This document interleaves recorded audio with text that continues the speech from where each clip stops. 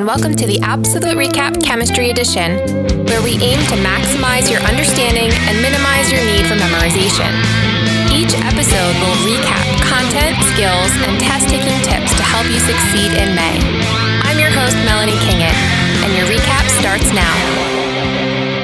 Hi, and welcome to the APsolute RecAP Chemistry Edition. Today's episode is our third Listener's Choice episode. Let's zoom out. It is crunch time. We are getting closer to the AP exam, and we've heard our listeners. Ice tables, titrations, and buffers are three of the more advanced concepts in AP chemistry. At the same time, they are really important. So let's recap them together. Let's zoom in. Our first recap topic comes to us from listener Tiffany J, asking us about ice tables. Depending on if you use the R, which stands for the balanced chemical reaction, they can also be called rice tables. They are a super helpful tool when it comes to equilibrium calculations, which are a key skill in Units 7 and 8, and a great question. So let's take a closer look. R stands for reaction. I stands for initial concentration, which can be in moles, but is more commonly used with molarity. C stands for change and indicates, using the stoichiometric coefficients, how much a chemical species will change during the reaction. E stands for equilibrium concentration and is therefore the concentration at equilibrium. Let's make an example from Unit 7, where we have to calculate the equilibrium concentration with a given K. Gaseous hydrogen and gaseous chlorine react to form gaseous hydrogen chloride. The equilibrium constant for this reaction is 49. The balanced chemical equation shows 1H2 plus 1Cl2 yields 2HCl. That is a key part. It means that my concentrations of H2 and Cl2 will decrease by factor 1. My concentration of HCl will increase by factor 2, but one step after the other. Let's say we start with 0.5 molar of hydrogen and 0.5 molar of chlorine and enter them in our initial row. The initial concentration of HCl is 0. For the change, we use our stoichiometry coefficients. Hydrogen and chlorine will decrease by X, whereas HCl will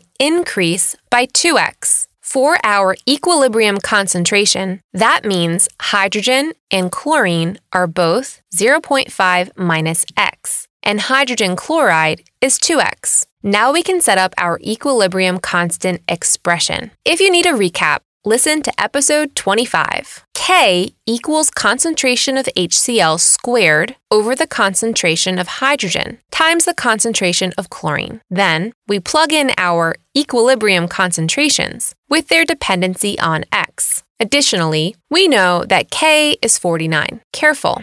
Wait a minute. We have to be careful. The concentration of HCl is 2x. And we have to square that according to the equilibrium expression. Students often get confused because the coefficient 2 shows up twice, as change and superscript. I'm getting confused. Now, this is an easier one to solve. We can take the square root and then solve for x, which is 0.389. Therefore, the equilibrium concentration of HCl will be 2 times 0.389, which is 0.778 molar. If you want to double-check your answer, you can plug the equilibrium concentrations into the equilibrium expression and you'll get 49.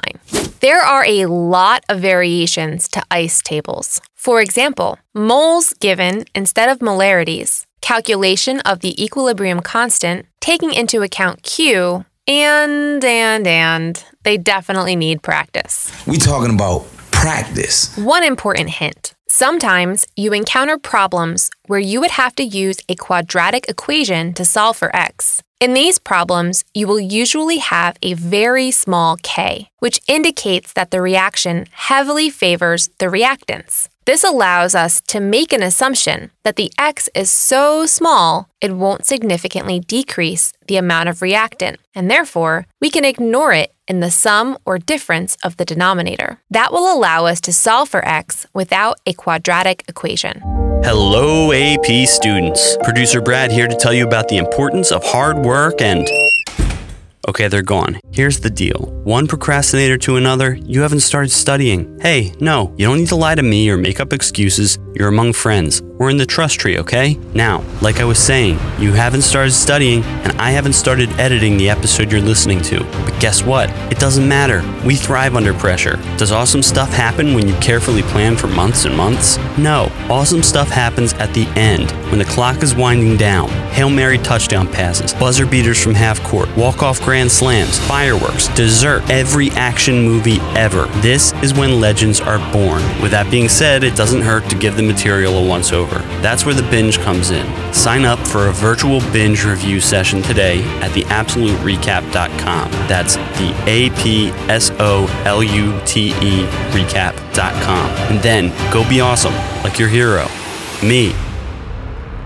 I would like to combine the second and third topic requests coming to us from listeners Natalie B. and Eric H. Titrations and buffers. Titrations are a laboratory method that is used to determine the concentration of an unknown acid or base by adding a base or acid of known concentration. You can determine the concentration of the unknown by titration to the equivalence point, which is defined as the point in the titration where the amount of moles in the analyte, that's the unknown one, and the moles you added via titrant are equal. Let's talk about an example. Titrating a strong acid of unknown concentration with a 0.1 molar solution of sodium hydroxide. Looking at the net ionic equation, we can see that the hydronium reacts with hydroxide to form water. At the beginning of your titration, your hydronium will be in excess and, until you reach the equivalence point, determine the pH. For these sections of the titration curve, we can use the concept of limiting reactant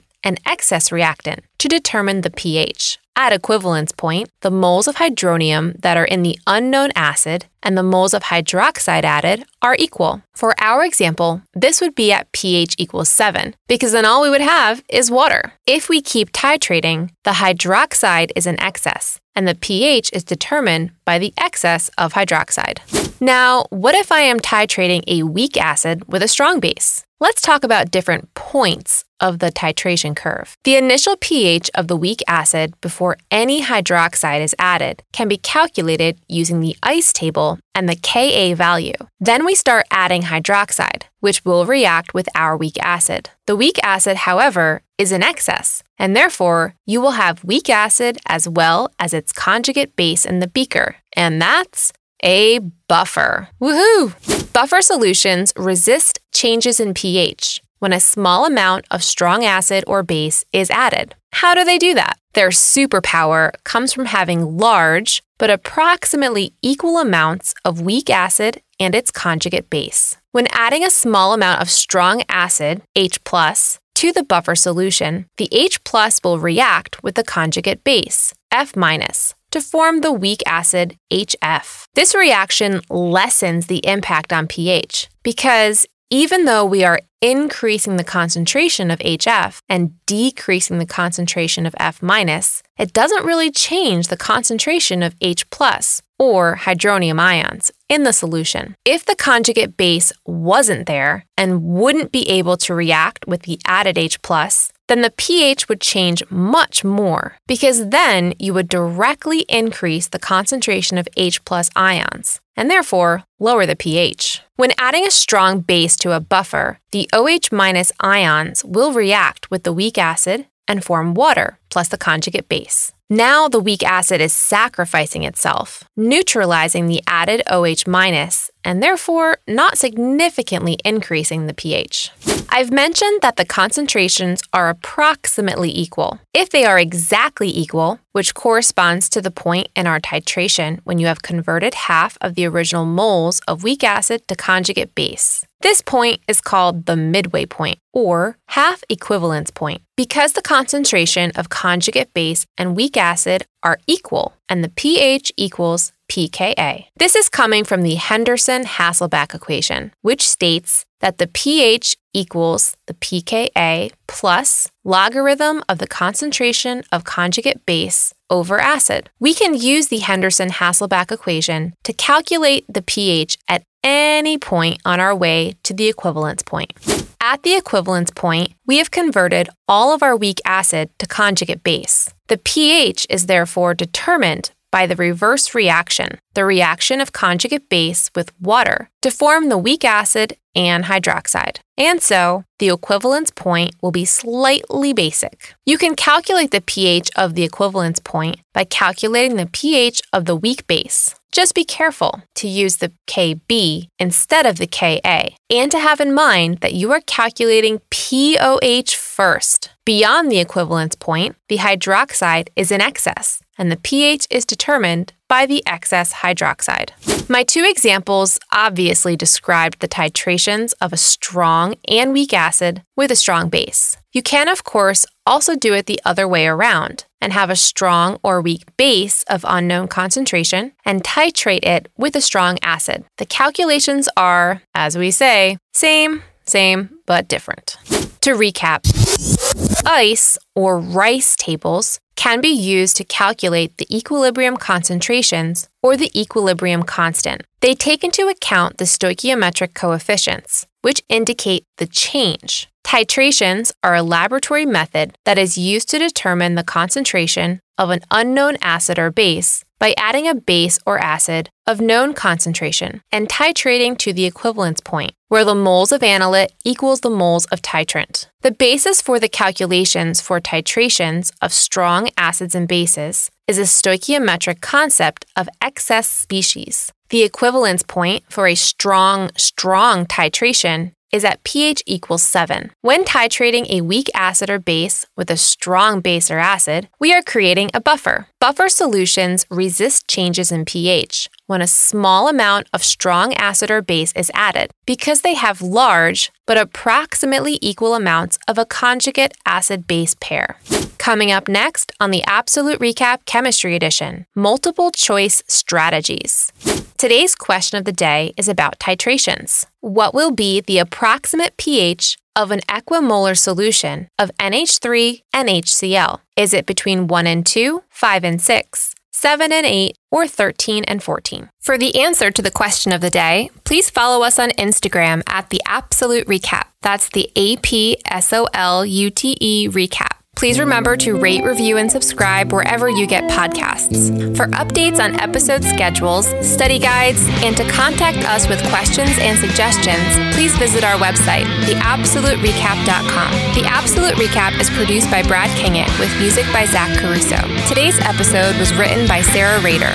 Time's up, Bunsen burners off. Thank you for listening to the APsolute RecAP Chemistry Edition. AP is a registered trademark of the College Board. Copyright 2020, APsolute RecAP LLC. All rights reserved.